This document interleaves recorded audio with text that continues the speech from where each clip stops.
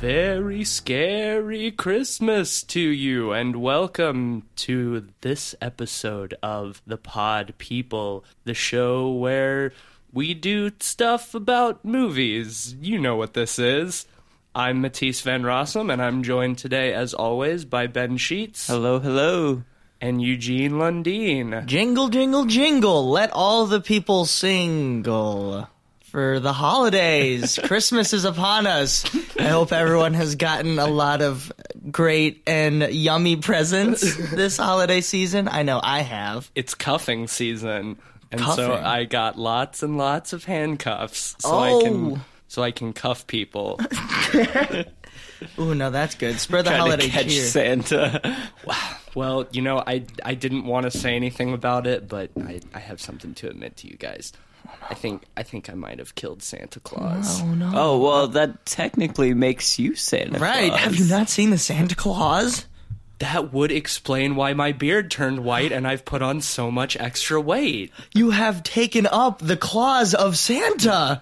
It is the Santa Claus. You need to get situated fast. You have a You're couple running days. out of time. Well, no, you guys, today is Christmas. Yes, you are running out of time. Well, I mean... I haven't gotten... Christmas isn't happening this year. I'm way behind. But don't you guys want to hear what happened to the last Santa? I don't know what happened. It's kind of an embarrassing story, I must say. So I had a bit too much nog, you know. Ooh, the nog. Yeah, I was hitting the nog pretty hard, you know, just me and my handcuffs. And I heard this whining at the door, you know. So and sort of like a scratching. And so I go to the door, and what do I find but a very, very friendly wolf. Oh, whoa. I thought you were going to say Santa. Yes, Santa was scratching at my door. What? No, it was a very friendly Yuletide wolf. And so, you know, I let the wolf in, because, you know, we just have wolves roaming the streets of Milwaukee this time of year. Well, they're all coming around to see the lights. That's right. The decorations. So I let the wolf into my house. I gave him some nog, you know, because You gave the wolf nog? sharing is caring, Eugene.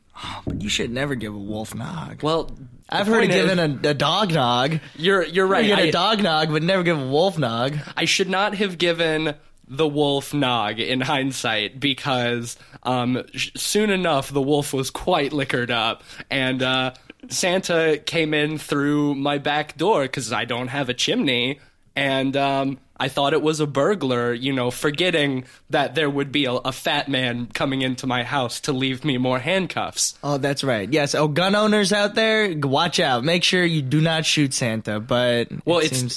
don't shoot me, because Yeah, I'm don't shoot this Santa. I'm Santa now, because I thought it was a burglar, and I sort of might have sicked my new wolf friend on Santa, and boy, it was a bloodbath. There is still a lot of blood in my kitchen. Don't go in there. Well, I did pass through there. I had to grab a cup of water, and I didn't want to say anything. But I'm glad you brought this up, because I was very scared. Well, it's kind of you to not want to mention my But my you're- indiscretion. You're Santa now, so that makes up for it all the way. That's awesome. right. And instead of delivering presents to the needy children of the world, I'm here today to record a podcast about some scary-ass Christmas movies. I guess just try and be fast after this. We'll let you run around the world once. This I podcast is haven't over. figured out my time bending powers yet. I didn't have a chance to have Santa explain that to me, because Oh, was he trying to explain anything to you while he was getting mauled to death? no, he wasn't. The last thing he said is, "You've been a very bad boy." Oh, fuck. Which really was the deepest cut, because I've always thought I'm a very good boy. Hey, I mean, you hold all the power now. You That's get to right. decide who's naughty and nice, so... Everyone's naughty except for me. Well, I'm keeping all the presents for myself. One present and lots of coal.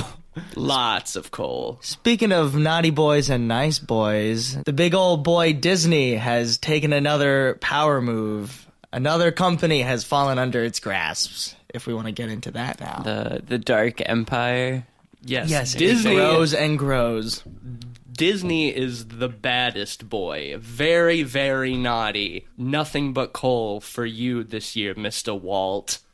You know, it was all just part of some unfortunate plan by Disney where they still managed to make a bunch of competent, massive universe films and just wait for all the other companies to fail at their attempts and scoop them up once that all just fell that's under. it. So yeah, as we've mentioned, Disney has officially acquired 21st Century Fox. Yeah, I want to spend some time talking about what this means for the future of movies in general. Because right now, everybody is just excited that the X-Men are finally able to be part of the Marvel Cinematic Universe again. That's all anybody gives a shit about. Oh boy, that's great. They get more properties now. Just more films to pass. You know what the that means, seasons. guys? That means we get the entire X-Men franchise rebooted all over again. That we great. can look forward to that and see even more crossover movies. If anything, Disney has shown that they have a single business model that they follow firmly without straying much. And that's building cinematic universes, a movie or two every year, all connected to the same type of franchise. Disney is like the Blob, slowly consuming everything around it, swelling in size and becoming more of a menace until there's nothing we can do to stop them. My question is, what is the next franchise cinematic universe going to be? Because I think they're going to jump on X-Men pretty fucking quick. Yeah, but won't they just like tie them into Marvel? I think it will definitely end up tied in with Marvel sooner than later, but I think they have to lay the groundwork first. I don't think in the first X-Men movie we're gonna see Tony Stark in the Avengers.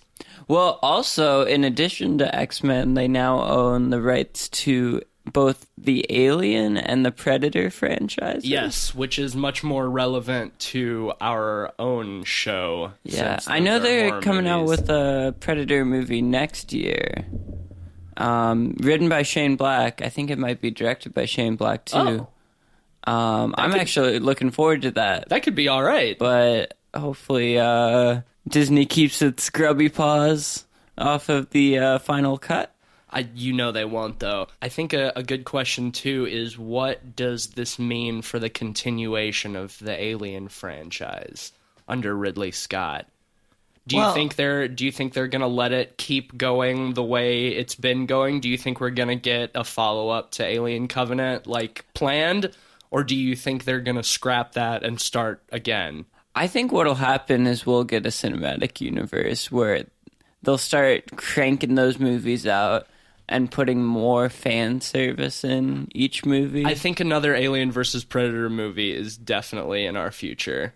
But what fan service could you even do for like an Alien movie? Because Bring Sigourney Weaver back for a cameo. More chest bursting. Yeah. well, more chest. There's chest bursting in all the Alien movies. Yeah, but the fans want more of it. That's true, but then that'd just be an Alien film at that point. Is Ripley now a Disney princess? And does that make Arnold Schwarzenegger a Disney prince? I think the better question is the Alien Queen a Disney princess? Oh, well, she definitely slays.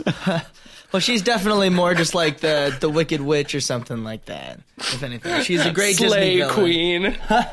Oh my god. So I think we can agree that monopolies are bad, right? Like this is problematic. Like I don't think people have considered the implications of Disney acquiring 20th Century Fox. Well, I think a lot of people have. It's just it's the same thing that happened with all those phone companies when they had to break up the monopolies. It's just happening again. But as long as there are like 2 or 3 other companies out there, then it's not technically a monopoly. Well, right, and it's so not. they can't do anything until it's too late. And the problem, too, is that it's not like Disney slaps their logo onto these new properties, you know? It's like they own them, but they still operate them under the guise of them being their own separate entities. Right. You know? You don't see the Magic Castle whenever a Marvel film starts up or anything right, like that. or That's Star Wars. Right. It's Like, reserved for Pixar. that's right. I mean, we're still gonna have the same 20th Century Fox intro, I think, with the lights and the music and all that. And You know what confused me the most when I looked up the story is they were showing like 21st Century Fox as the logo, and I've always thought of it as 20th Century Fox. Yes, I mean, I guess technically we are in the 21st century now. Is that the pivot they're trying to make? Yeah, the logo looks so weird though, because I'm so used to 20th Century Fox. But one thing about this merger that I want to talk about is I think it might cement in more the death of cinemas, like in Like terms theaters? of theaters. I mean, you're seeing rising takes from movies where they're letting theaters keep less money per ticket. Well, right, like we Which- talked about a few episodes Yeah, ago with which Star in Wars. turn will push ticket prices up even more. People will get sick of it and turn to streaming services. But the interesting thing about the merger is Disney also acquired a controlling stake in Hulu. Oh, yes, that's right. Before we jump into streaming, I have a thought on the theater thing. Do you think that we're going to start seeing new, like, Disney-branded theaters where Disney opens their own cinemas and plays all movies that are owned by their properties? That No, I way think they that's- don't have to compete with box offices and start and take more money away from the theaters. They're just going to have their own theaters and keep all of those profits. No, I think that's actually that's a law that was put in place back in like the 50s or something, because movie studios used to own their own theaters, but I'm pretty sure that was broken up. If they wanted to, they could probably just build like a giant store or something, one of those like mega Disney like spots, and then have a theater within it or something like that. Because I don't know if as a studio, if you're allowed to actually own. That's a good Yeah, point. theater. I would have to look that up, but that does seem like something that like they would have done prior if there was not a law against that. Right. I feel like that would be kind of unlikely too, because the theater model is starting to become outdated. I think if anything, they would create their own Disney streaming service. Do you where think you that's pay just a what subscription? But I think they might bundle that in with Hulu. with Hulu? Yeah, because they have controlling stake. And My question is, would they make you charge you more for the Disney package, or would they just keep it within Hulu? I think they'd probably charge more. Right, just like, because they got it with Showtime too. You can add that on. Yeah. Your Hulu. Well, do you think they would make it an additional package, or do you think they would just increase the monthly subscription cost for Hulu as a whole? I think add it on a And package do more it- than increase the price of Hulu. Yeah, I agree. I think it would be more of a package rather than increase, because they still have to compete with Netflix. No, they And- don't. I mean, No, they don't. Especially because right now Netflix has a ton of Marvel movies and Disney properties on it. All they have to do is pull all that shit from Netflix and put it on Hulu. And Netflix Are they even allowed and to Netflix do is that? done. Because those are all Netflix original series. I would think they own certain the rights to original it. series, original I think series, they would no. be able to keep. But Right. The all original the movies, series, no, yeah. Well, yeah, like the Avengers movies that are on Netflix and stuff, all of those properties, like, yeah, they could totally pull those off Netflix. I think for the original series, like Daredevil, fucking Jessica Jones, and The Punisher and all that shit, since those are specifically Netflix originals, then they'll stay. But since those are still Marvel things, like, Disney's definitely getting profits from those. Oh, yeah. Yeah. I think more likely, honestly, than them putting Netflix out of business, now that I'm thinking about it, is eventually they'll just acquire Netflix, too. Yeah, well, Netflix is a little out of their price range right now. At the moment, yes, but after a while, there's going to be some competition. And I don't see Netflix market share coming down anytime soon. I think with all the money they're pumping into programming, I think something like $3 billion within the next 5 years, all going to new movies and shows. Well, Netflix, they'll have enough content where they can have their own content without having to worry. I mean, that is the good thing stuff about being Netflix, though, is that they definitely like have the. I'm not going to say monopoly, but they definitely have the best original series and movies. I think. Like, I know Hulu's been trying to match them for a while, but they just haven't been able to do it. There's just so much, like, quality programming on Netflix, and I think they're going to have to do more of that in order to survive, because honestly, outside of their original movies and shows, their selection is not great. Yeah. Do you think we'll get any horror franchises coming back? Because I think about, like, in the 80s, that was kind of the era of horror franchises where you got like 8-9 movies in a series, most of them in theaters. Well, I think if they're going to do that, then they have to come up with new horror franchises, because they've proven that rebooting the old horror franchises doesn't work. They've tried in the last 7 or 8 years to reboot Friday the 13th, Nightmare on Elm Street, Halloween to some success. I'd say Halloween is maybe more successful than any of the others, but the Friday the 13th and Nightmare on Elm Street reboots both flopped. Yeah. They're doing another Halloween next year, though. Yeah, well, we talked about that with bringing back Jamie Lee Curtis. And I think that franchise has some legs, and maybe they'll be able to push that on for a little while, but I think they have to come up with something really original and something that people actually like, because they've been trying to do franchises with, like, Insidious. We're getting a new Insidious next month, I think.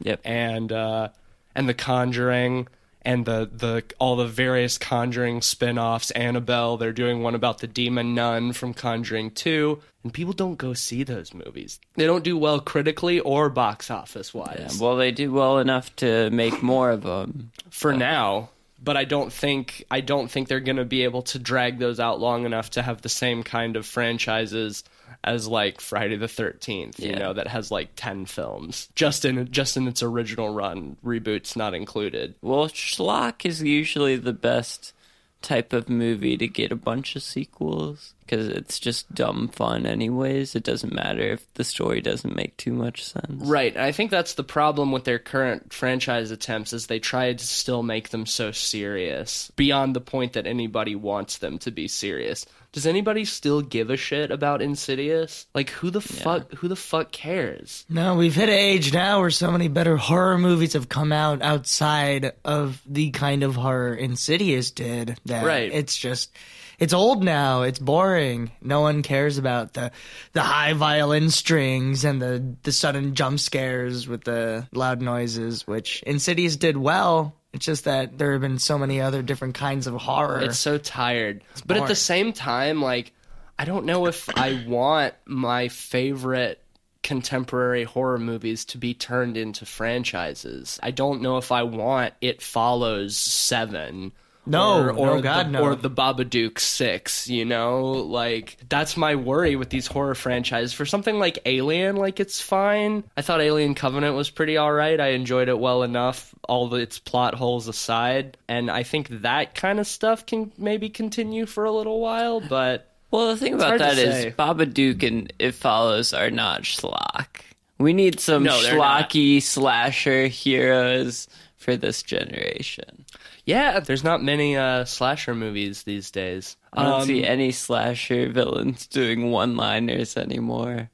Well, on that subject, should we jump into some of these Christmas movies? Because, great segue. Yeah, there's some very good one-liners. Why don't you tell us about Santa's Sleigh, Ben, our first movie? So Santa's Sleigh is a movie directed by David Simon, all about Santa Claus, actually...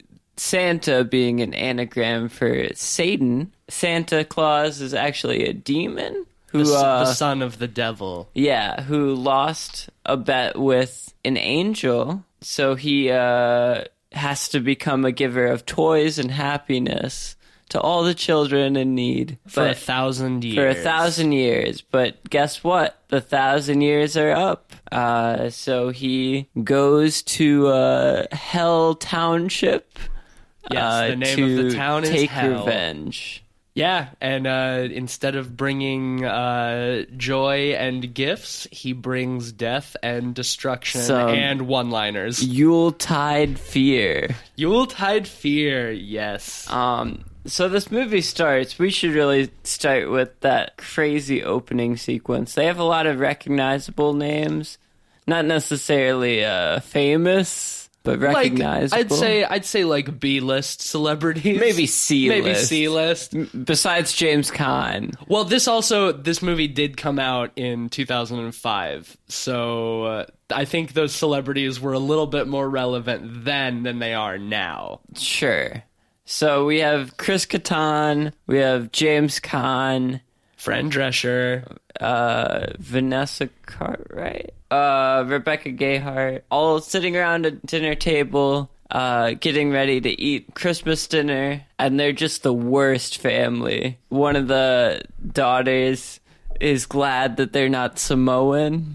Yeah, oh my god, that's right. When Fran Drescher starts getting like really sexual, and James Caan's like, I don't want to screw the bird, I just want to eat it. When she gets talking about how moist the turkey is. And how, gotta do foreplay on the turkey to get it. That's right. In the middle of this kind of witty banter, out of nowhere, Santa Claus comes down the chimney, and Santa is played by Bill Goldberg. None other than Bill fucking Goldberg. Legendary wrestler / football player.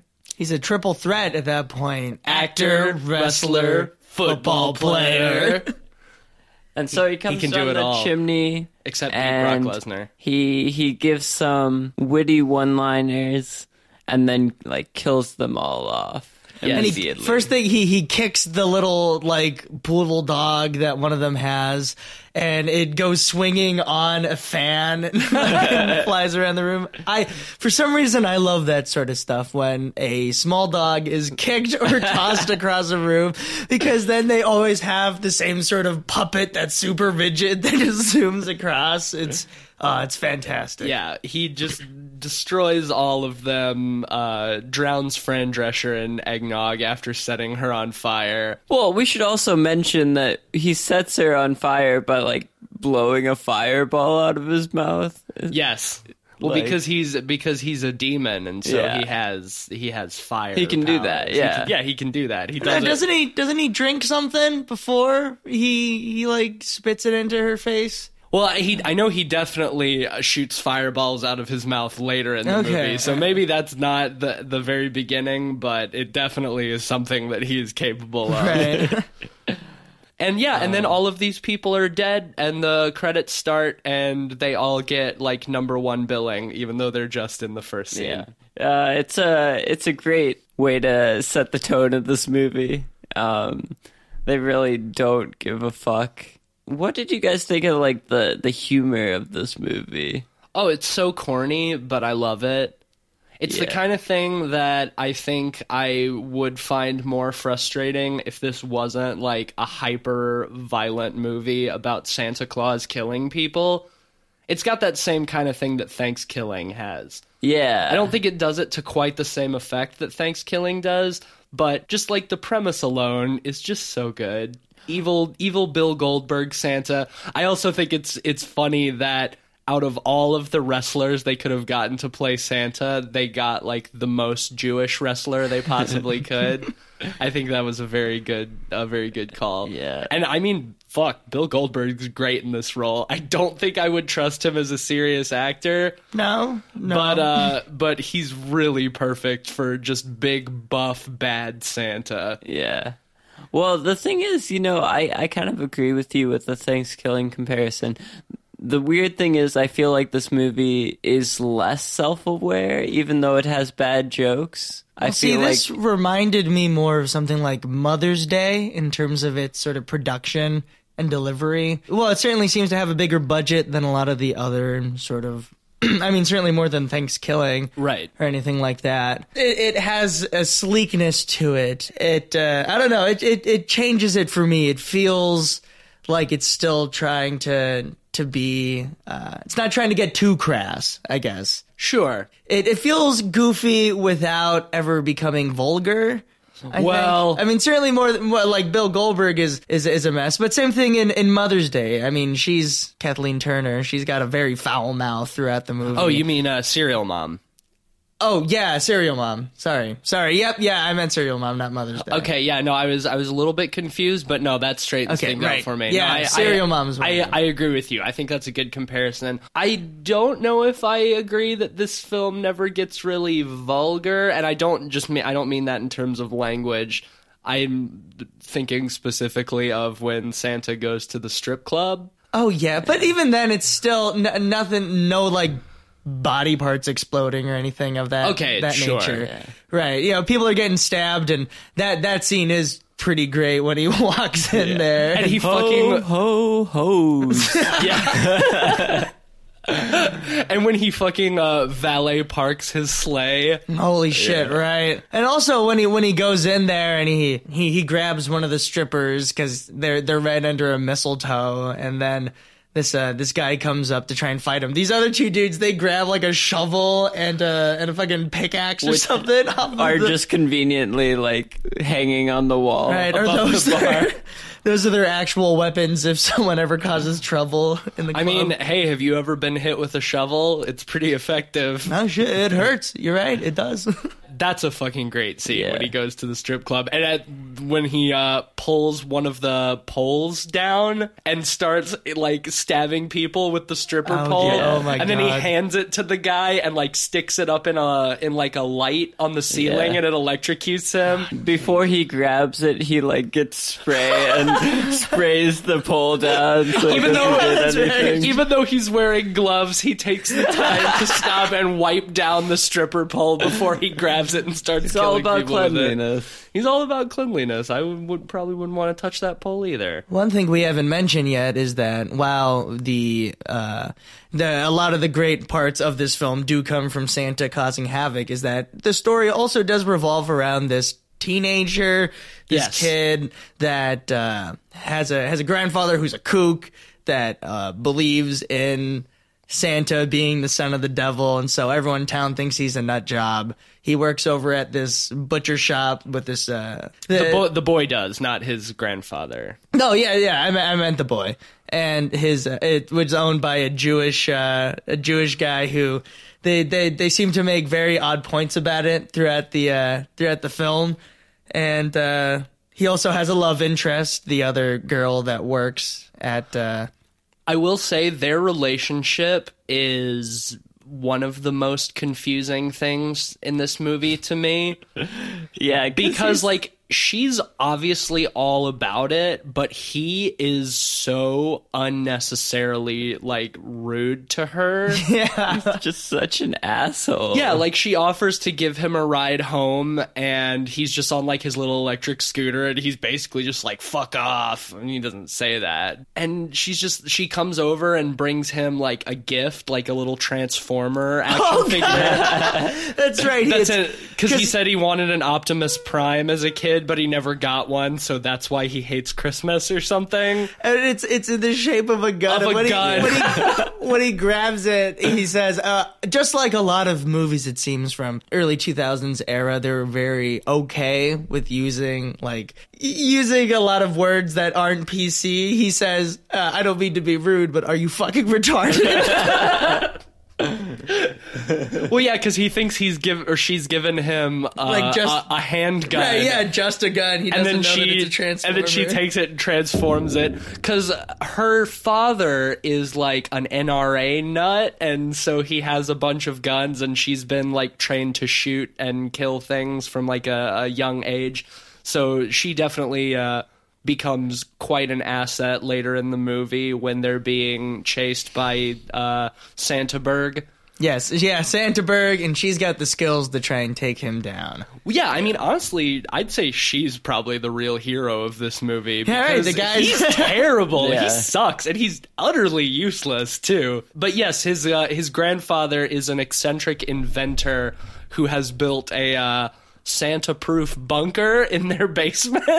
Oh my god, that's Which right. turns out to not be Santa-proof at all, because Santa literally just punches through the door. He had planned for that, though. He had a secret exit within his secret bunker. Right, that goes out to the garage. And he built, like, contraptions to, like, keep Santa out. Yes. He's kind of seen as the nut of the township for a while. Yeah, there's not a whole lot to this movie in terms of plot, which is fine. It doesn't need an overly complicated story. The only time it definitely starts to get a little bit convoluted is towards the end, after Santa kills the boy's grandfather.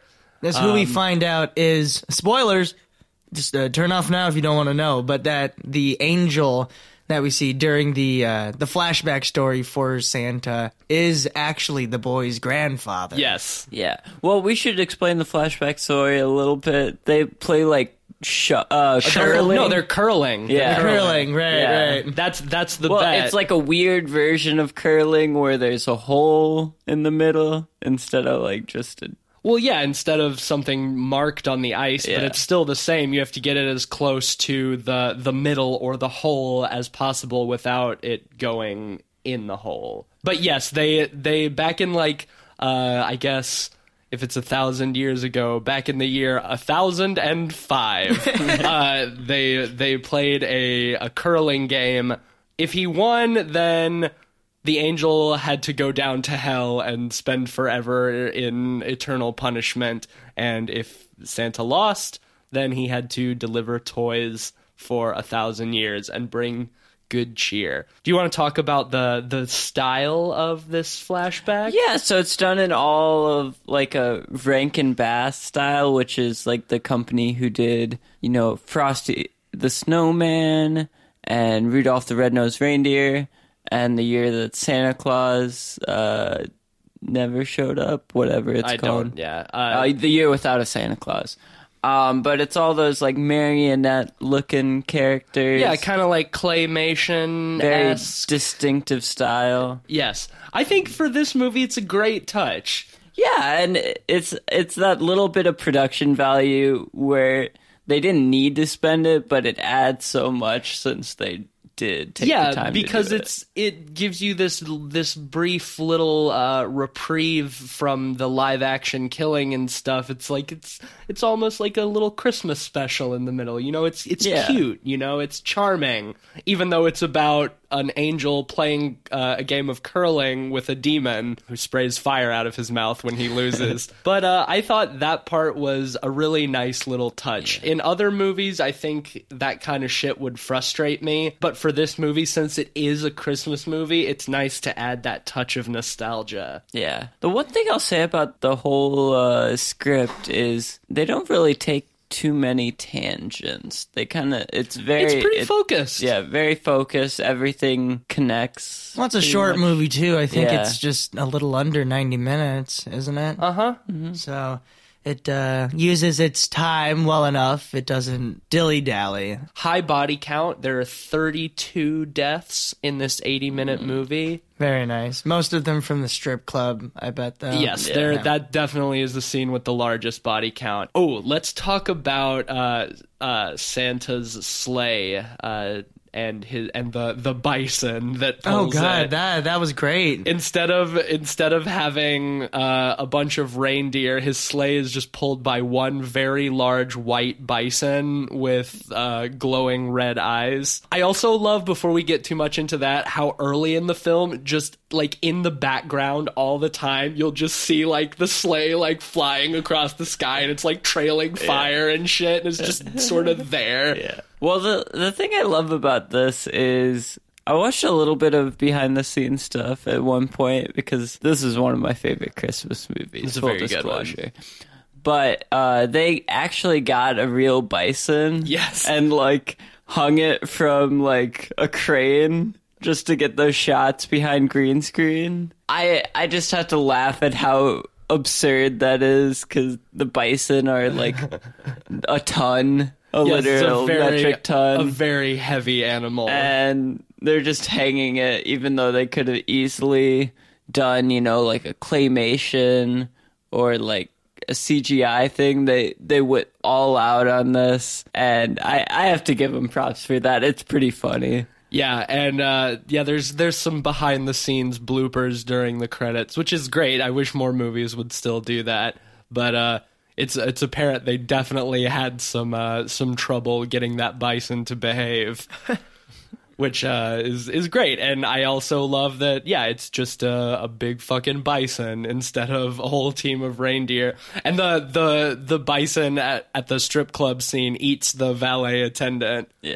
When Santa comes back out after killing everybody, the bison just like coughs up the dude's hat. I thought that was really funny too. One of my favorite characters in this movie was the preacher. Yes. Who, in the first scene we see him, he's like giving a sermon to his congregation and asking for donations for the Christmas season. But he's like, only bills, no coins. I see a lot of coins coming in. And then he takes he wants the bills because he takes it to the strip club afterwards. He didn't want to be throwing coins at the strippers. Yeah, he's very funny too. And he gets away before getting killed at the strip club. But he gives a eulogy for all the strippers afterwards, and they all have really bad innuendo names. Yes, like Dixie Wrecked. Oh, God, right. A testicular. Jackie Knopf. Yeah, that's so funny. When he's giving the eulogy, he's listing all of their names, and like after every name, he just sort of like looks up and like looks at see if the congregation has noticed.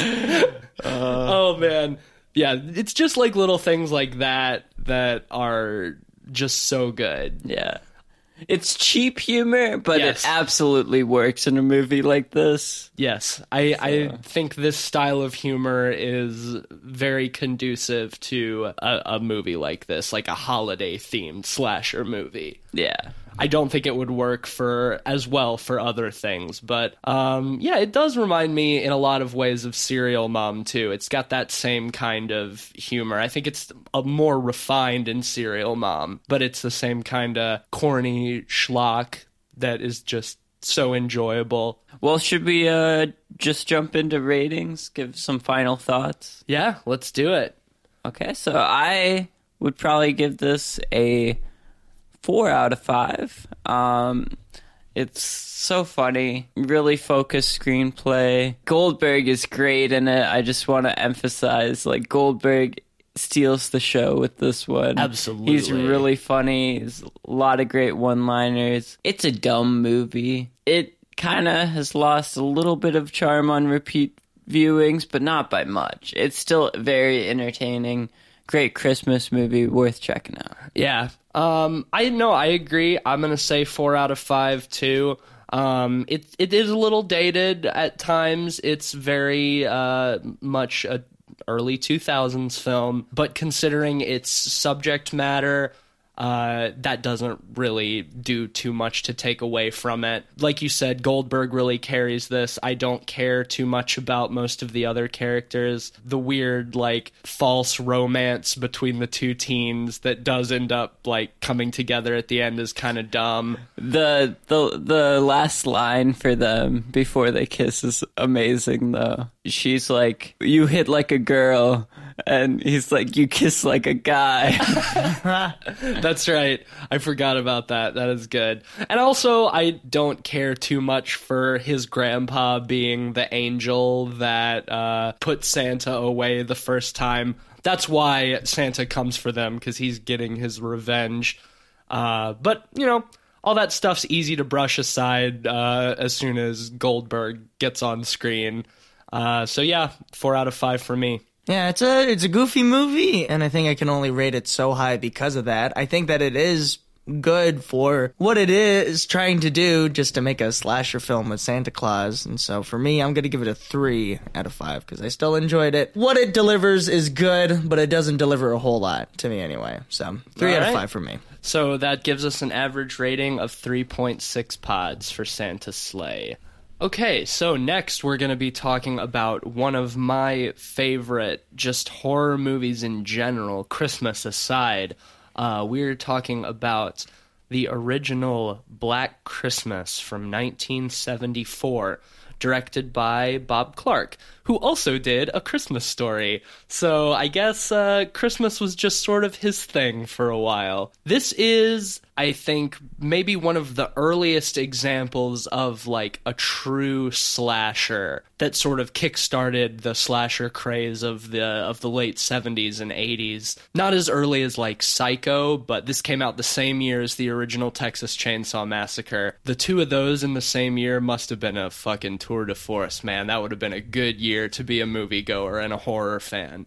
This film is about a sorority house in a small college town at Christmas time. Everyone's getting ready to leave and go home for Christmas, and an escaped mental patient ends up hiding in the house in the attic, and he goes on a killing spree.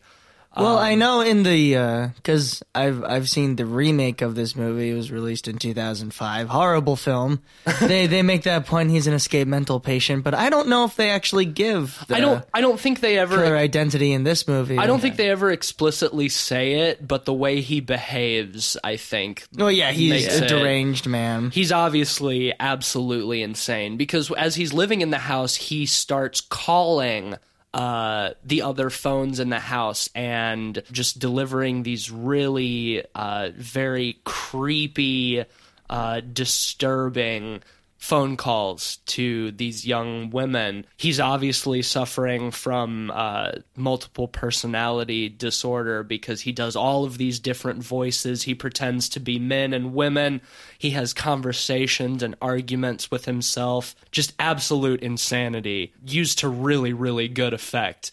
This is like the first instance of the call coming from inside the house, you know, that has become such a horror trope at this point. Yeah, and I want to add, it's a nice contrast with a character like Michael Myers in Halloween, which John Carpenter originally wanted to do a sequel to Black Christmas. Right. Where with Michael Myers, we know his backstory, but he's so emotionalist. Whenever we see him on screen, we don't know how to read his behavior. Where in this, we don't know the backstory of this guy, but we get a lot of time just hearing his rantings and ravings, which is something I don't see a lot. Most of the time, with the exception of Freddy Krueger cracking wise all the time. Jason Voorhees is also a silent killer. Leatherface might groan and moan, but certainly nothing as loud as what the killer in this movie does. It's really so great how they build up the killer in this movie, because even by the end of it, you still don't know shit about him. You know, but you get sort of like into his psyche so much just through these phone calls and hearing his babbling and shrieking, you know. It really does make him monstrous, because even by the end of the movie, you never see him. You never see what he looks like. The most you get is seeing like his eye as he's peering out from a closet or something. He's never fully on screen, so even by the end of it, he's still just this faceless madman. Earlier in the movie, they kind of set up one of the most obvious red herrings in any movie. Oh, yes. With the piano player who plays this like modern free jazz piano while sweating profusely. Yeah, he's very into it, playing this very bad music. Well, I think all that is just he's playing poorly because he's the boyfriend of one of the sorority sisters. Yes, the main character, Jess, I think is her name, yeah? I believe so, yeah. And she discovers that she's pregnant and wants to have an abortion, while the pianist doesn't want her to have the abortion, and so that starts to drive him mad, and that's all before he has that concert, which I think is why it's... And in a very extended scene, we see him just completely fail and just perform such an awful piece on the piano where he's just sliding his fingers around, but all of it's at a key and just Well, some sort of the thing is, like, you can't tell if it's just him doing a bad performance or if he's I just... think it's meant to be a bad performance that he's supposed to be just stressed out because of Yes, but you can't tell how much of it is him performing poorly and how much of it is just the piece of music itself, because it's obviously like, you know, mid to late 20th century, like modern piano, like it's very like out there, you know. It's very John Cage kind of thing. Sure, yes, yeah, it was an experimental piece. Yes, but holy shit, that scene is excellent though, because he's just like, he's got this really high turtleneck on, this really ugly 70s blazer, and he's just like sweating profusely, and his face is twitching, and he's just like smashing the keys, and it keeps cutting back to the people who are like judging his performance, and they're just like totally straight faced. Yeah, and that's a thing in this movie, as like, for as serious of a movie as it is, there's definitely still comedic moments that don't feel out of place. Yeah. well, for me, I Definitely. think a lot of them do feel jarring because you have these moments of intensity with the killer. Another thing it does is it has POV of the killer as he's lurking around the house. Yes. And a lot of those moments are darker, they're creepy, and then it's levitied by these moments where there's this police officer who's just sort of the goofball that they have in this film. He's always messing stuff up, getting the runaround because he doesn't get shit, and those are sprinkled in and stop the film, the serial killer film that's going on, and then it's just it seems like they're taking a break for that comedy rather than it being sprinkled in well. But I still thought they were funny moments, but feel wild in comparison to all of the other things. I think it works though. Like it's definitely tonally different, but it doesn't take me out of the movie enough to like hamper my enjoyment of it. Maybe it's because these funny moments are so well written and so well executed. Yes, well, they are well done. I don't feel at any point like I'm watching a different movie. It feels more like there's just a welcome moment of lightness, like being able to take a breath after some really dark shit. Yeah. Well, because for me, it's not a different film either. It just felt a bit inconsistent with the tone they keep for other scenes. Well, the film is such a slow burn. Yeah, like the is. pacing is pretty deliberate. So I feel like sprinkling in the humor kind of helped break that up from feeling too slow while keeping the same pacing.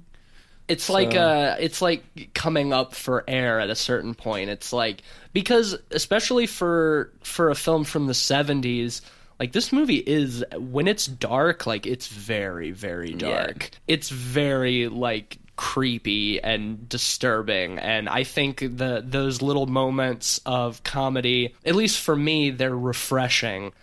Not that I don't like spending time with this madman, but it does feel like good to get away from that a little while, you know, every now and then. Whereas opposed to something like Texas Chainsaw Massacre, which is also one of my favorite horror movies, when that one starts to pick up steam, like it stays bleak, it stays dark, and it's a nasty, nasty film, you know. Whereas this, you have it goes up and down, but not in a bad way, at least for me.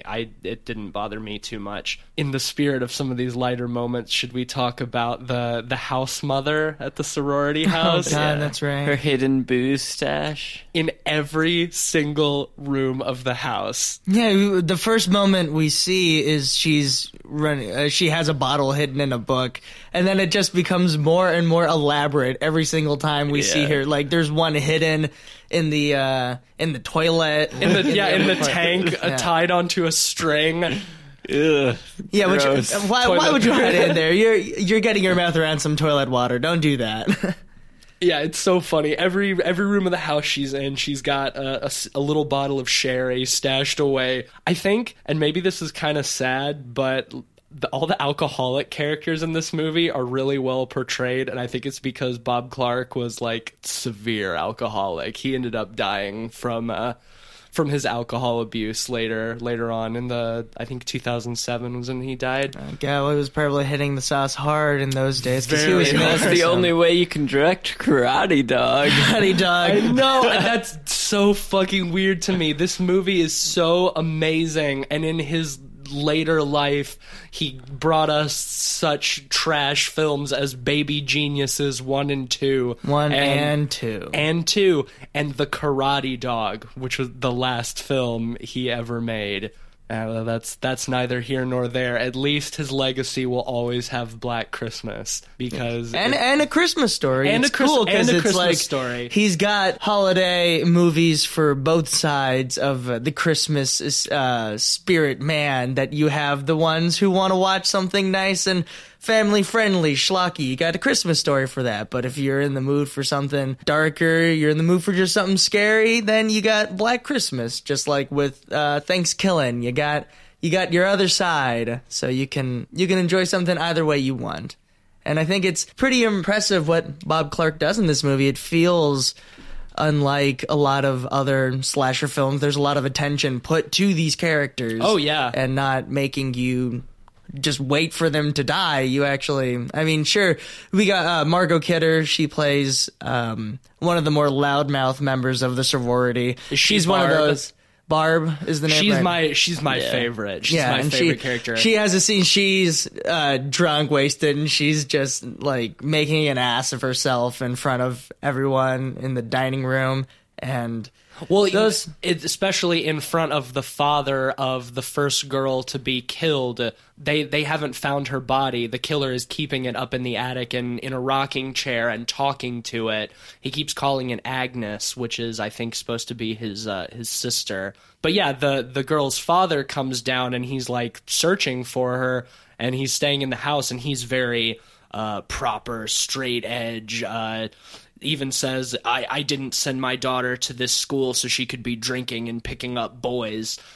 So he's very out of his element around these sort of party-hardy sorority girls. But to go back to the scene that Eugene is talking about, when Barb gets really plastered at the dinner table and is making a fool of herself in front of this guy and starts talking about how there's a species of turtle that fucks for 3 days straight, and she's like, I'm lucky if I can get 3 minutes, and just shit like that. It's so fucking funny. And then she goes off on how, like, I see the way you people look at me, like, you don't take me seriously, you think I'm just like a dropout, like drunk.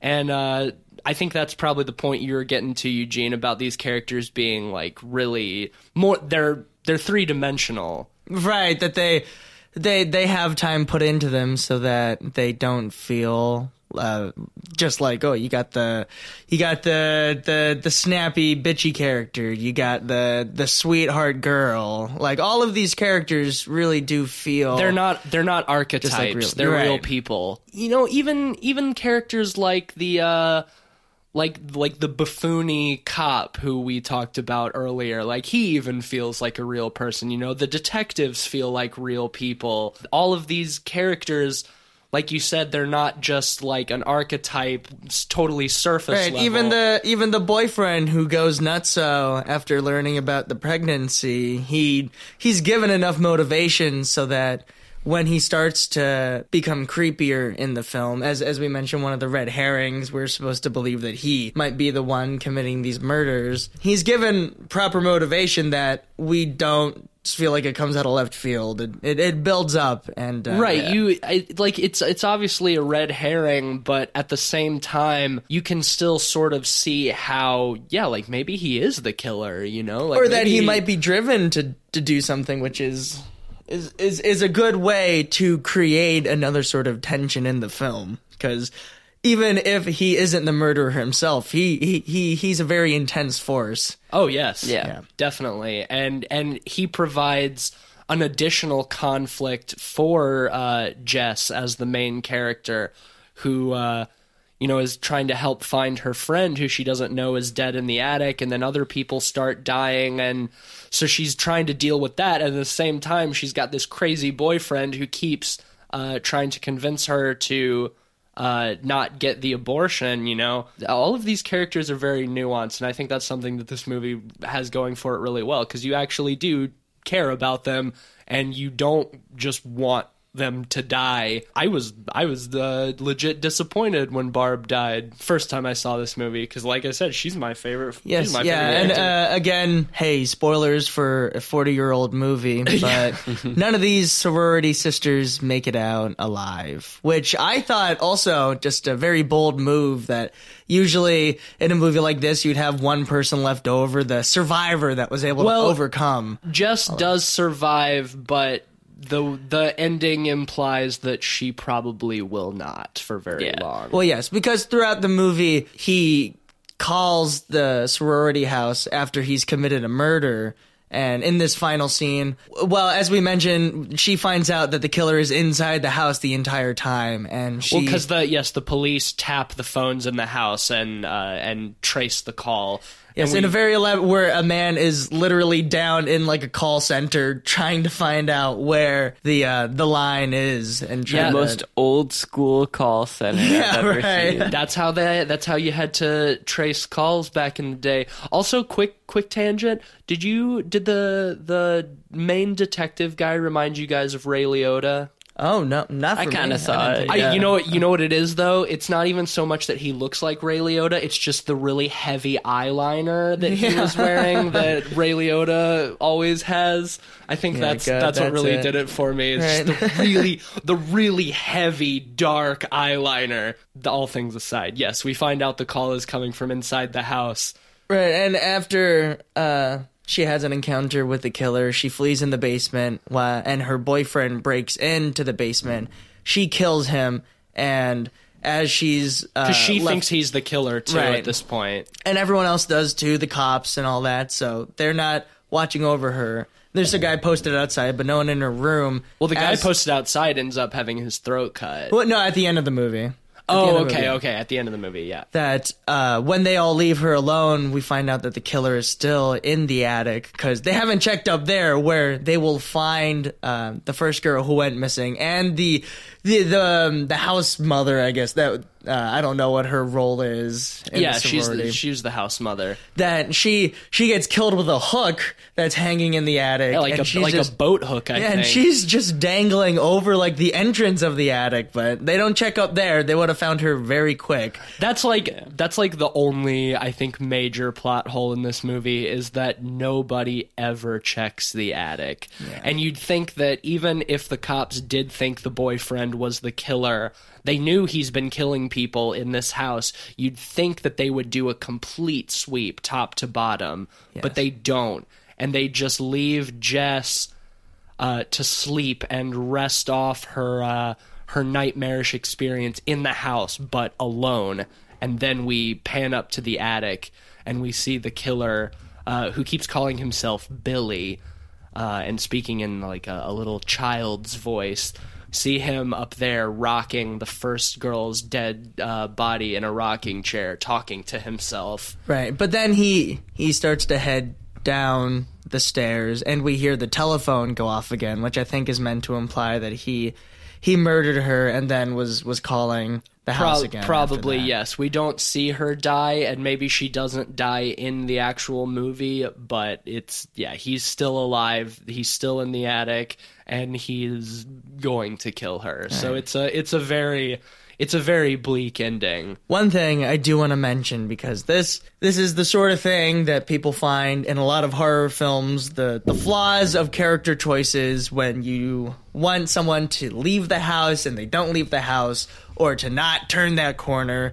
This movie, I think, has one of the biggest offenses in that respect, because right near the end, they find out the call is coming from in the house. The police officer calls Jess, because she is now, at this point, she doesn't know it, but she's the last surviving member in the household. She still thinks her two friends are still alive, and they've been stabbed to death with a ceramic unicorn, which I thought was pretty great. she is told to just put the phone down and walk outside. And she's not supposed to ask questions, but she does. The cop tells her the killer is in the house. Leave. Don't go upstairs. Do not go up to him. And what does she do? She puts the phone down. She goes upstairs. She goes upstairs Immediately. And that's probably why she ends up, they don't catch the killer, and why she ends up dying in the end. Because if she had just gone outside, the last 20 minutes would have been them trying to find the killer. Maybe they kill him, maybe they don't. Maybe they accidentally kill the boyfriend because he's lurking around in the basement. But they could have tried to do something instead of making the worst decision that they could have made for this character.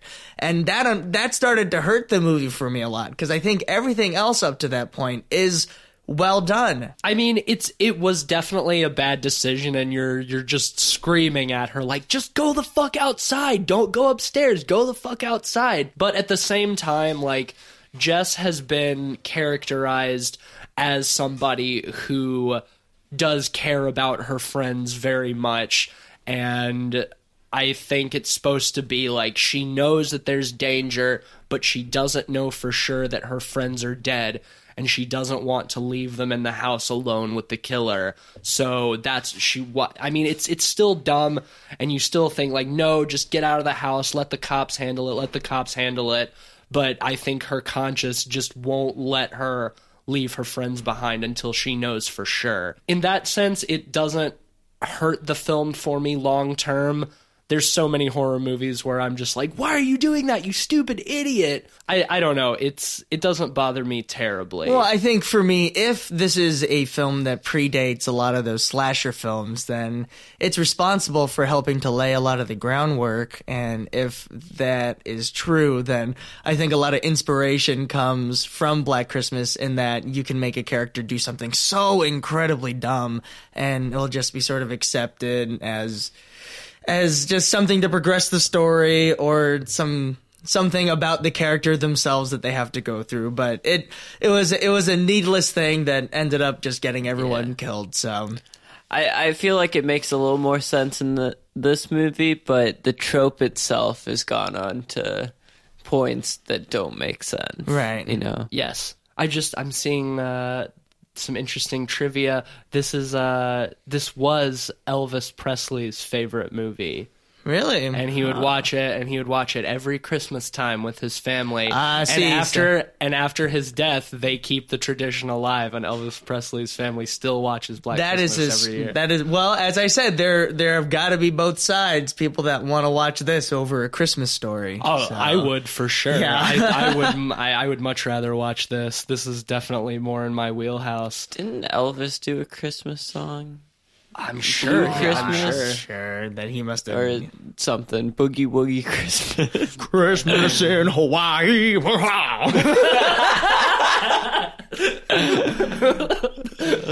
I'm sure he's done something like that. I also saw that they used 3 different people to do all the voices of the killer on the phone calls. The actor Nick Mancuso, who I think played the killer himself, an unnamed actress, and Bob Clark himself, the director, did some of the voices on the phone calls. A lot of those are those are the most deranged moments in the entire film, and those actually succeed in unsettling you, whereas in another movie it might just drag on. You're like, just let them scream into the microphone, let them do their thing. But and I think it's because they did use different people, because the voices do sound different, and you're supposed to believe that they're coming from one person, and that makes it creepier that this one individual can do all of these different voices. So I think the decision, and to have a woman do some of them too, the decision to have 3 different people doing all of the voices, it really like gets you into this killer's head a little bit. Like, he's really, really deranged. Like, how many personalities are swimming around up there in his head, you know? I also wanted to mention that I think that I found this film very vulgar for its time.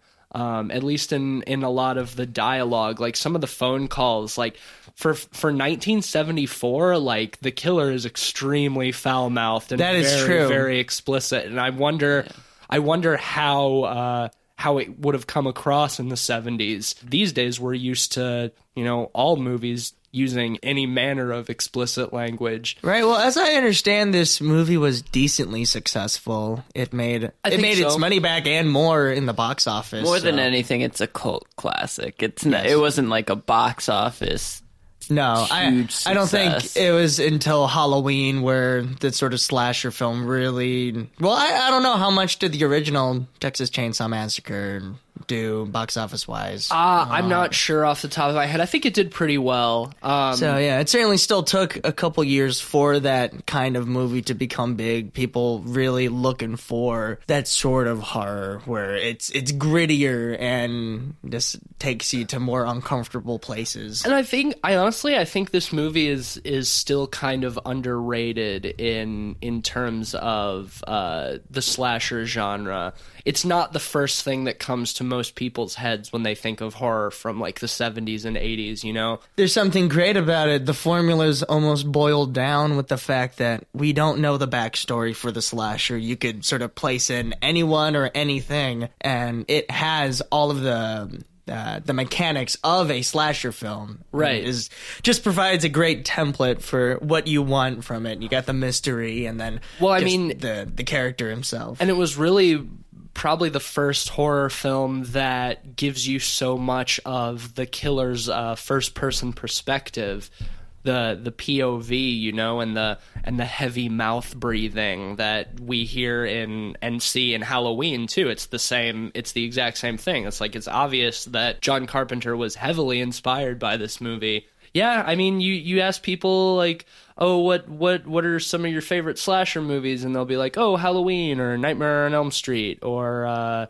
Friday the 13th. And I feel like Black Christmas is in that way definitely kind of underrated. And I would say if you have not seen this movie, you absolutely need to see this movie. It's probably one of my top 5 favorite horror movies of all time, honestly. No, I'd have to agree that it's a movie worth checking out, especially if you are a horror fan, or if you're just looking for a good horror movie. This is something that succeeds and can be scary. And it does have moments of humor, which I do think work, if not at the cost of ruining some of the tone that they set with other scenes. Overall, yeah, definitely something that should be watched just to see where the genre started and where a lot of the things we see in those movies from the decades on, what this movie did to help lay the groundwork. Shall we get into ratings? Yeah, let's do it. Why don't you start?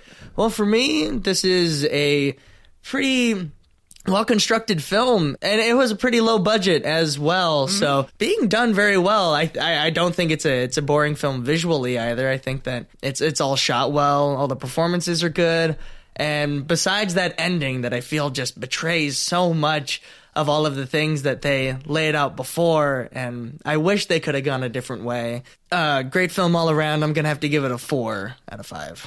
All right. Well, I'm gonna give this a perfect 5. I don't know. Nothing in this movie bothers me in a lasting sort of effect. The stupid decision to remain in the house aside, I think it's really well constructed.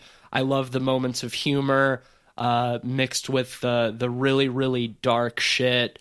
The acting is really good. The cinematography is good. The editing is good. The direction is good. It's just across the board a great, great film. So solid 5 from me. And I'm going to give this a 4.5. I think it's a slow burn, but it's tense throughout. The kills in it are tense and legitimately creepy. Very creative as well. The phone calls are great. I love how bleak the ending is. I would definitely recommend checking this out for Christmas time. If you like something a little bleaker for the holiday season. Watch this either late at night or before your Christmas dinner, because it is a slow burn, so I don't want anyone to fall asleep, because it's worth watching all the way through and staying focused to. It's a slow burn, but I would not say that it's ever boring. I don't think it would be too difficult to stay focused through. I guess less people will be eating turkey than Thanksgiving time. That's true. Yeah, worth checking out for sure. All right, so that gives us an average rating of 4.5 pods, which is fine with me. And now, let's move on to our final film. Eugene, tell us about Krampus. I will tell you about Krampus. This came out in 2015. This is also directed by the same director of Trick or Treat, which is it's an anthology film about Halloween. I have not seen the whole thing, but what I have seen, it was really good. It's certainly a good Halloween film. Yeah, Trick or Treat is great. Michael Dougherty is the director's name. Michael Dougherty, that's right. And this film revolves around a family meeting together for Christmas. They meet up about 3 days before. All of them just seem like generally unlikable people. I mean, the mother and father of it, played by Adam Scott, and oh god, I forget the name of the other actress. I only recognize Adam Scott and David Koechner, who plays the brother-in-law of Toni Collette is the Toni Collette. Toni Collette is the mother, is right? the mother. Yes, They're both just they're just both average parents. The real bad characters all come from the children and the sister, the cousins that visit and bring their shitty little kids and their whole brattish white trash attitude into Adam Scott's nice home. Yes, and Toni Collette's sister, who's David Koechner's wife, is Alison Tolman. Alison Tolman, that's right, from Fargo. From season 1 of Yes, Fargo. how could I forget? She is great in that. The whole movie just begins with them trying to get along with each other to no avail. The son of Adam Scott still believes in Santa Claus, and the other children find his letter and they read it and to mock him. Yes, to mock him. He gets upset. After that, an evil force begins to move in to this hometown. A blizzard blows in. A blizzard blows in, and within it, these creatures, and we find out that the creature is none other than Krampus, the shadow of Santa, who takes people into the underworld, him and his minions. It doesn't matter if you've been naughty or nice. He brings punishment instead of joy. Exactly. So basically, yeah, if you're ungrateful at Christmas time, Krampus comes and drags you to hell. that's the setup for the movie right there. It is a horror comedy. I don't think there's really any disagreements on that. No, it definitely has plenty of comedic aspects. And this is a movie, I think... And you have all these comedic actors, too, Yes, like right. Adam Scott and David Koechner. Even though they're relatively serious as characters in the movie, the comedy comes from, for the most part, outside of them. Right. Yeah. And this movie, I think more than Black Christmas, is able to move through that line between the horror and comedy. It finds a nice balance between it. Another thing, this is a PG-13 movie, which, to me, at a certain point through the film, did you guys feel like this could be geared towards kids at all? Certainly not like little children, but like pre-teen age children, because there's a lot of focus put on the son of the Adam kids. Scott. Yes, I suppose so. That is a thing that I think overall kind of hurts the film, is that it is only PG-13, and for something like this, I think they could have reached greater heights if they had been uninhibited by that and had been able to do more blood and gore and stuff. Although it's hard because there's a lot of kids in this movie, and you can't have like very graphic child death. No. So I get that that's a thing, but right. Unless you're Darren Aronofsky, you should try and stray away from child mutilation. I almost feel like they shot this intending for it to be rated R and then cut it down to PG-13. I think you could be right. I think we actually had a conversation about this when we went to see this movie in theaters a couple of years ago. Yeah, because there's some moments where it's very graphic and dark. Like, you do have a kid being eaten. Yes, in by a giant Jack in the Box monster. Oh yes, And- all the monsters in this movie they look great. That's one Yeah. thing I want to say off the bat. All of the Except little for minions. one, except for one, and I'll get into that later. Okay. We can talk about that later. The Jack in the Box though, they cut like a weird framing for it that like cuts off like half of its mouth in the shot. You see like half of it, but the bottom half is cut off. And I'm guessing they had like a leg of one of the kids in there, and they cut it out to Could keep be. the PG-13 rating. There were other moments in it where I felt, like they probably went a little darker with it, but had to cut it out a little bit for the PG-13 rating. Oh, no, wait. I'm actually seeing it. They couldn't actually get this movie greenlit until they agreed to PG-13. Really? Yes. They wanted to do it as an R-rated film, but considering controversy surrounding other R-rated horror movies, it says here Silent Night, Deadly Night, and Black Christmas, that those kinds of movies are hard to sell. So they were not going to greenlight this film to even be made until until Legendary Pictures agreed to do PG-13. Well, now that Controversy. that feels like a studio thing. Black although- Christmas, when it was initially aired on TV, got pulled because it was deemed to be too dark. Stuff like that. Fucking pussies. Yes, I agree.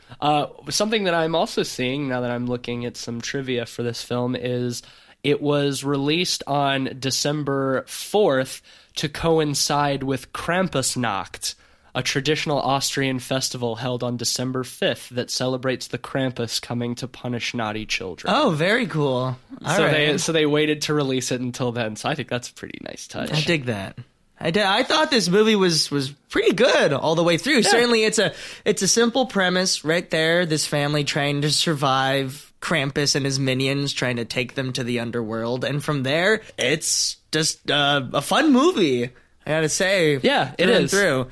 It. I really love how it starts with just this extended slow-mo sequence of Christmas shoppers just like running each other over, hitting each other to yes. grab stuff off the shelves. I love that it sets the tone like, man, Christmas kind of fucking sucks sometimes. I think that's kind of the whole setup for this movie. Sure, and also then just like the greedy or selfishness behind the holiday Yes. now, and Yeah. all those sorts of things. And that's I think it's something that you don't get in a ton of Christmas movies, especially because Christmas is supposed to be like a really nice, joyful time of year, and sometimes it's more stressful than it is relaxing. I know plenty of times when I was growing up, like just trying to arrange everything for the day, would really stress my mom out, and especially if you have family coming in from out of town, and if your family doesn't get along and stuff like that, it's Christmas can be a really stressful time of year, and I think they do a really good job of tapping into that as the setup for this movie to make this little boy so bitter that he accidentally summons Krampus. Yes, right.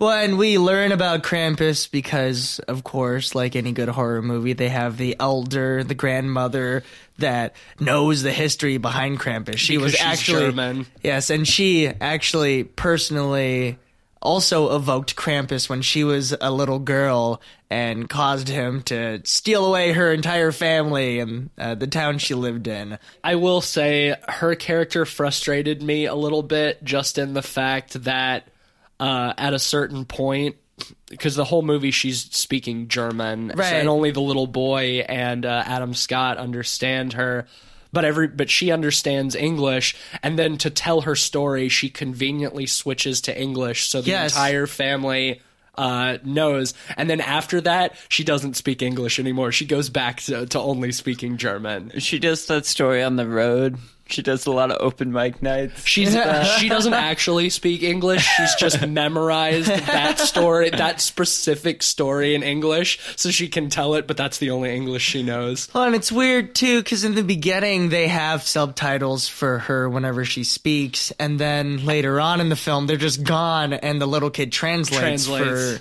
the other family members and for us, too, the audience, which seems that kind of weird. Inconsistency was a little bit frustrating for me. And otherwise, hey, this isn't a German-English language course film, so those weren't huge issues. Everything else aside, I think, as I mentioned, I loved the monsters they created. I want to know which one you thought really was... It was Krampus himself. Oh, that's true, yeah, because when you finally see him... He looks real bad. Yeah, because throughout... The movie, all we ever see him is in shadows or silhouettes. Well, of yeah, him. he's a big monster in a hooded cloak, and he's got these enormous like goat horns, and he has goat hooves. I mean, I really like the first reveal where the Adam Scott's daughter goes out in the blizzard because she can't get in touch with her boyfriend who lives down the street, so she's trying to go check on him. And she sees the Krampus on the roof of the house, and he leaps that was good. From house to house, and he's like chasing her. I thought that was great. Yeah, but when you see him up close, he looks like he Snoke. Looks bad. He looks bad. It looks like a cheap plastic mask. Yeah, the face, latex mask. He has like a normal Santa Claus face, just like a human face with a long beard and his mouth is like permanently open. Here's the thing though, and this is something I want to ask you because it totally depends on how I feel about the design of this creature. Do you think that is supposed to be his actual face, or do you think it's supposed to be a mask hiding his real face? I just assumed it as his regular face. I did too, but there's a couple of shots, especially when he like opens the portal to hell and he's getting ready to drag them all in, where you see his face and it looks like there's a different skin tone like around the eyes, like it is like an actual mask. It's only for a couple of shots, and that's the only thing that made me think about it, because if it is supposed to be like a real mask, like hiding what Krampus actually looks like, then I can forgive it. If we're supposed to buy that that's what he actually looks like, it looks like garbage. I think we're supposed to buy it as I think that's a bad excuse for a bad movie. I kind of think so. I kind of think so too. The design of everything else in this movie is so good that I guess I'm just trying to explain away the bad-looking Krampus. They spent all their budget on the CG gingerbread man. And couldn't spend it on anything else. I will say I love that like only the gingerbread men are CG. Everything else is makeup. That's true. Yeah, everything else is makeup and puppetry. Right. Yeah. But I loved all those puppets, and that's something that you don't for a movie that came out in 2015. That's something that you almost never see. Like the only CG for the most part in this movie is when Krampus is jumping from roof to roof and when his little gingerbread men attack David Koechner. Which I loved. I think that's one of the best uses of CG. Oh, yeah. Well, I don't have a problem with it for murderous little gingerbread men. They get the nail gun and they start shooting at him, and then his dog ends up saving him at the end. By eating one of the... Wow. Yeah, that stuff is great. And, like, when Krampus's sleigh, when we see his sleigh, and it's got, like, the like demon horses or whatever, like, those are obviously practical effects. The Jack in the Box is practical. His little twisted versions of elves are practical. The bear, with the really nasty mouth, the teddy bear, that's practical. The angel puppet is practical. The practical effects of this movie are great, and it all looks so good. And that's why I have such a problem with how bad Krampus looks. That's the only shit that takes me out of it. It's like you'd think they could have at least had some money for the mask to move some, for the face to move. Just keep it in darkness if it looks that bad. Or just do that. You don't have to show Krampus's face. No, he looks so terrible. Yeah. Ugh. Man. So, like, That's my only Disappointment. like problem with this movie. Also, during the grandmother's story, they do an animated sequence, sort of like in Santa's sleigh, but it's much more like a fucking Pixar animation. Yes. It's got less of the charm to it. Well, so because it bothers me more. it's supposed to look like stop motion, but I'm pretty sure that was computer generated. Oh, of Yeah, course. well, No, it absolutely is. Yeah, they were trying to do the Rankin and Bass thing, but it didn't look like marionettes. Honestly, it just looks like those it's do. poorly rendered or Yeah, something. Yeah. it just looks like a cutscene from a. Like the idea of doing that kind of sequence doesn't bother me because they pulled it off in Santa's sleigh, and this is a Christmas movie, so they can do it. Yes, but if right. you're gonna do it, then make it look more authentic. Don't just make it look like a bad Pixar animation. 'Cause Yeah, that's don't what take a half measure. Right, because that's what it did. So that kind of bothered me. Some of the sentimentality sort of got under my skin a little bit. Michael Dougherty even said he wanted to make a movie that mixes like sentimental aspects with darker stuff. So it's intentional, but some of it still kind of rubs me the wrong way. For the most part, it's like the comedic moments work really well. I have a note here. When fucking Aunt Doris gets ripped out of the window after the elves wrap her up in chains, there's a fucking slide whistle. Yeah. Where she gets pulled out the window. No. And I laughed so hard at that. I love that kind of shit. The sound design in general for this movie is pretty great. It's very good. Like, it's very clear. You can tell they did a lot of like ADR and like manual sound design, building the environments and the creature sounds. Yeah, really well done.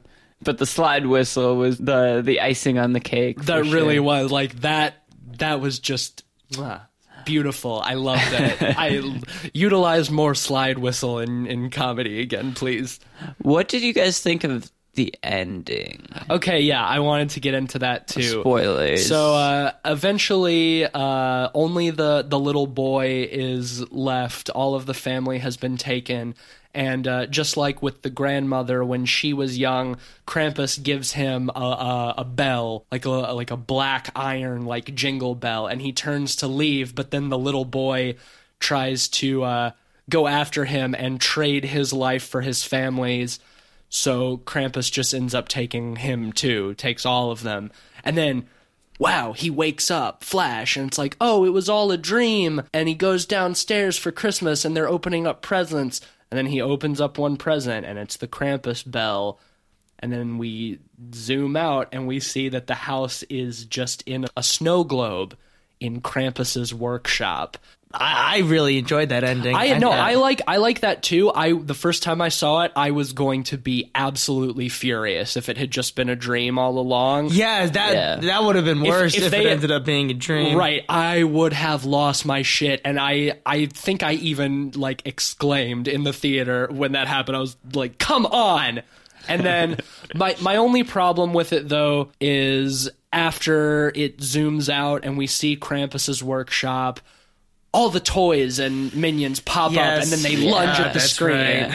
Yeah, I forgot about that. Just in true cheap horror movie fashion. True cheap horror movie fashion, you have to, in true Blumhouse fashion, even though Blumhouse did not produce this, gotta end it with the jump scare. If they had cut right before that, I wouldn't have had a problem with it. But the fact that they had to do that just kind of made me roll my eyes. Like, come on. Like, why do you have to do that? The first time I saw the ending, I was all about it because I love the twist of fate almost, and how They're stuck it's in like still kind of a downer ending, even though they almost went with the it's all a dream ending. Yeah, they're stuck in an eternal Christmas purgatory. Yeah. But on this viewing, I kind of saw it as a little bit of a cop-out. You think so? Yeah, just because it is a bleak ending, but having the whole family, including the kid, die at the end is also a bleak ending. Yeah. I wonder if the ending they went with was kind of a compromise, considering the PG-13 rating and the studio influence. Because I do feel like this was geared towards a younger audience than it could have been. I feel like it definitely was made so that if someone in their teens or preteens, as I mentioned, could still watch this and enjoy it, maybe even a little younger because it's not very bloody. It is still a scary movie. I think there are still like scary kids films that are made, and dude, some of the shit that I watched when I was little that was made specifically for kids is still some of the scariest shit. Yeah. The fucking Dark Crystal, the Jim Henson movie, that shit is borderline terrifying even now. I loved Crystal, Secret of NIMH. Secret of NIMH. Poltergeist got a PG rating when it first came out. What? Yeah. That's weird. But to get back to the ending, like, maybe it's just because the idea of being stuck forever on Christmas morning with a dysfunctional family for all of eternity sounds like my definition of hell.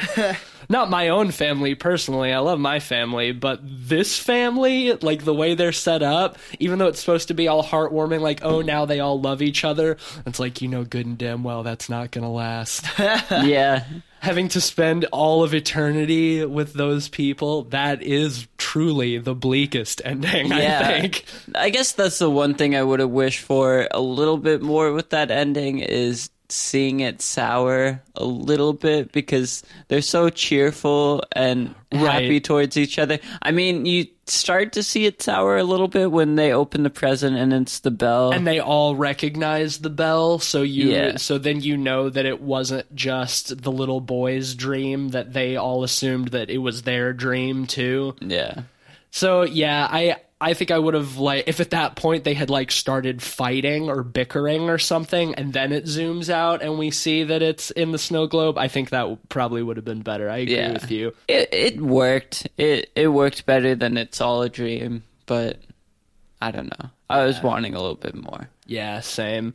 So should we rate this? Yeah. I think we can just go ahead with ratings. For me, this was a great mix of horror and comedy. Certainly leans more to comedy, but I think that it's all done so well that you will enjoy this film, whether you're looking for a scary movie or if you're looking for a comedy. And I think sound design is great. All of the creatures look great, with the exception of Krampus. And the ending didn't hurt it for me. I understand they probably had to try and do something that was bleak in a kid's movie sense, that it still doesn't end in an absolute sour note. For that, I'm going to have to give it a 4.5. I thought this was it was certainly one of the best just horror comedy films I've seen in a long time. I can't remember one like that were, I mean, with the exception of Get Out, but I think everyone's talked enough about how good Get Out is, so. Right. Well, I agree. This is a really well constructed film. It's a Christmas horror movie that is good, not because it's corny and schlocky like Santa's Sleigh is. Like, it's a genuinely pretty well told and crafted story. I think it's pretty far from perfect. Just I think the PG-13 rating hurts it for me. Some of the sentimentality just makes me roll my eyes a little bit. But overall, still an enjoyable experience. I still really like this movie. It's a good movie to watch this time of year. So I'll give it a 4 out of 5. Okay. I love the sound design in this movie. The creatures, the puppetry is all great. There's a lot of funny moments in it. It feels a little compromised by the PG-13 rating, like you said. It's still a good movie and one of the best, if not the best, recent Christmas horror movies to come out. So I'll give it a solid 3.5 out of 5. All right. That gives us an average rating of 4 out of 5. Check it out. And now, Ben, why don't you talk us into our Christmas game? Talk us into the game. All Ben. right. Let's deck those halls. I have deck those balls.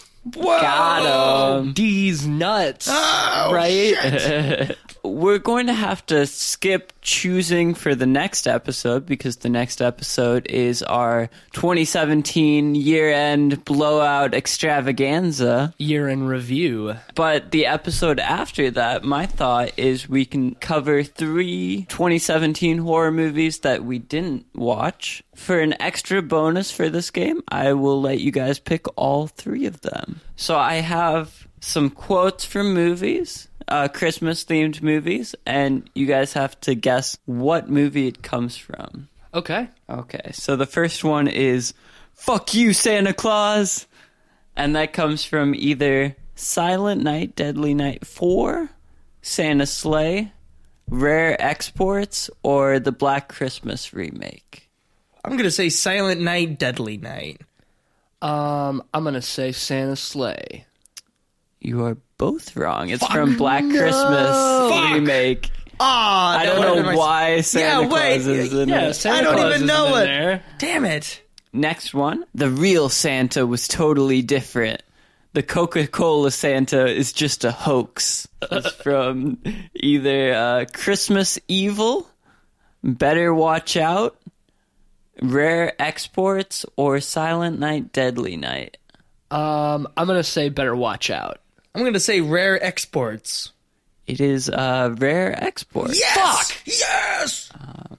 Fuck you! Fuck you. I am going to win this game. I think that's a British movie, I want to say. I've never About seen it. an I've never evil seen it. I took a Santa. guess. All I know is it has evil Santa in it. But the last quote is 20% chance of frostbite and 100% chance of death. I love that. This is from either Krampus, Elves, Bad Santa, or Jack Frost 2. Jack Frost 2. Shit, I'm going to say Jack Frost 2. also. Yeah, I mean, Shit. you have frostbite in the quote. So. Yeah. Hell yeah. So, Eugene, you won 2. Matisse, you won 1. No. So, So I get to choose the 3 movies we talk about, and they have to be horror films from 2017. yeah, correct? that we haven't seen ideally. Okay, well, I think There's I have plenty some to set choose out. from. Yes. So, my choices first is going to be The Killing of a Sacred Deer, Yorgos Lanthimos' next film after The Lobster. Cool. It's about an anesthesiologist who takes a young boy under his wing, but when he does, he begins to realize this boy has some severe problems, and it's supposed to be very good, and I want to talk about that one. Haven't seen it, so that's a good excuse for it. Perfect. The next one, I want to watch and this is going to be a horror movie in 2 respects. I want to watch The Snowman. Oh, no. Yes. Because if people have not heard about The Snowman, it was a train wreck of a film. And It looked so good in the yes, previews. there was so much promise behind it all, but it just ended up being a failure. I guess we get to see why Michael Fassbender's character is named Harry Hole. Yes, and then, because I want to do good, bad, and then really bad. Oh, no. I want the next film that we talk about to be Amityville, The Awakening. Oh, God. Why? Yes, so this is... Sorry, hey, it was between that and Flatliners, which I would have rather watched Flatliners. Really? I would have rather watched Jeepers Creepers 3. Oh, God. Well, then, I'm sorry that I could not deliver that, because I would like to watch Amityville The Awakening. Fuck. Just to see. Yes, so no, I'm not budging on that one. So, Killing of a Sacred Deer, Amityville The Awakening, and The Snowman will be our episodes for after New Year's. Yes. All right. And yes, that means our next episode is going to be our year in review, where we're going to talk about some of our favorite and least favorite movies from 2017, and some of our favorite and least favorite movies that we've talked about on the podcast. So stay tuned for that. It will be dropping on the new year. So get hype. I think we're going to have to wrap this up because I still need to go get Santa's body out of my kitchen and clean up some of that tasty, tasty Santa blood. I did have some of it. It was tasty. It was good, right? You don't have to clean up so much now. Has hints of gingerbread, which I really thought was quite nice. Yeah, who would have thought that Santa tasted good too? So do you taste good? Yeah. No, I do not. I think you're lying. Oh no! I just tried myself. I'm disgusting. I know from my own experience, I taste pretty good. So, do you still taste like turkey? Yeah, it's not so bad now. I have sort of been supplementing it with little turkey bouillon, just sort of spreading it around the wound. Well, yeah, I think it's a fetish at this point. Then let's eat Eugene instead of eating me. No, don't eat me! All right, well, thank you so much for listening. As always, still looking for ratings and reviews on Apple Podcasts, so if you enjoy the show, we would greatly appreciate if you would head on over there and write us a review. Give us a rating. We love you guys. Follow us on Facebook and Twitter, PodPeoplePod. You can follow me personally on Twitter at Mr. Van Awesome. You can follow Ben at Mr. Sheets. You can follow Eugene at Strictly Haiku. And, you know all the good stuff. The show is edited by me. It is produced by Ben, who does our theme music. Big shout out for that, as always. Our Christmas theme music this year, that fire remix. Well, I'm Matisse Van Rossum. I'm Ben Sheets. I'm Eugene Lendine. Is that my name? I'm Eugene Lendine. I am being held at knife point. They're trying to eat me, so I think we're going to have to go and battle this out. Keep it merry, keep it scary. Goodbye. See you in 2018. See you in 2018.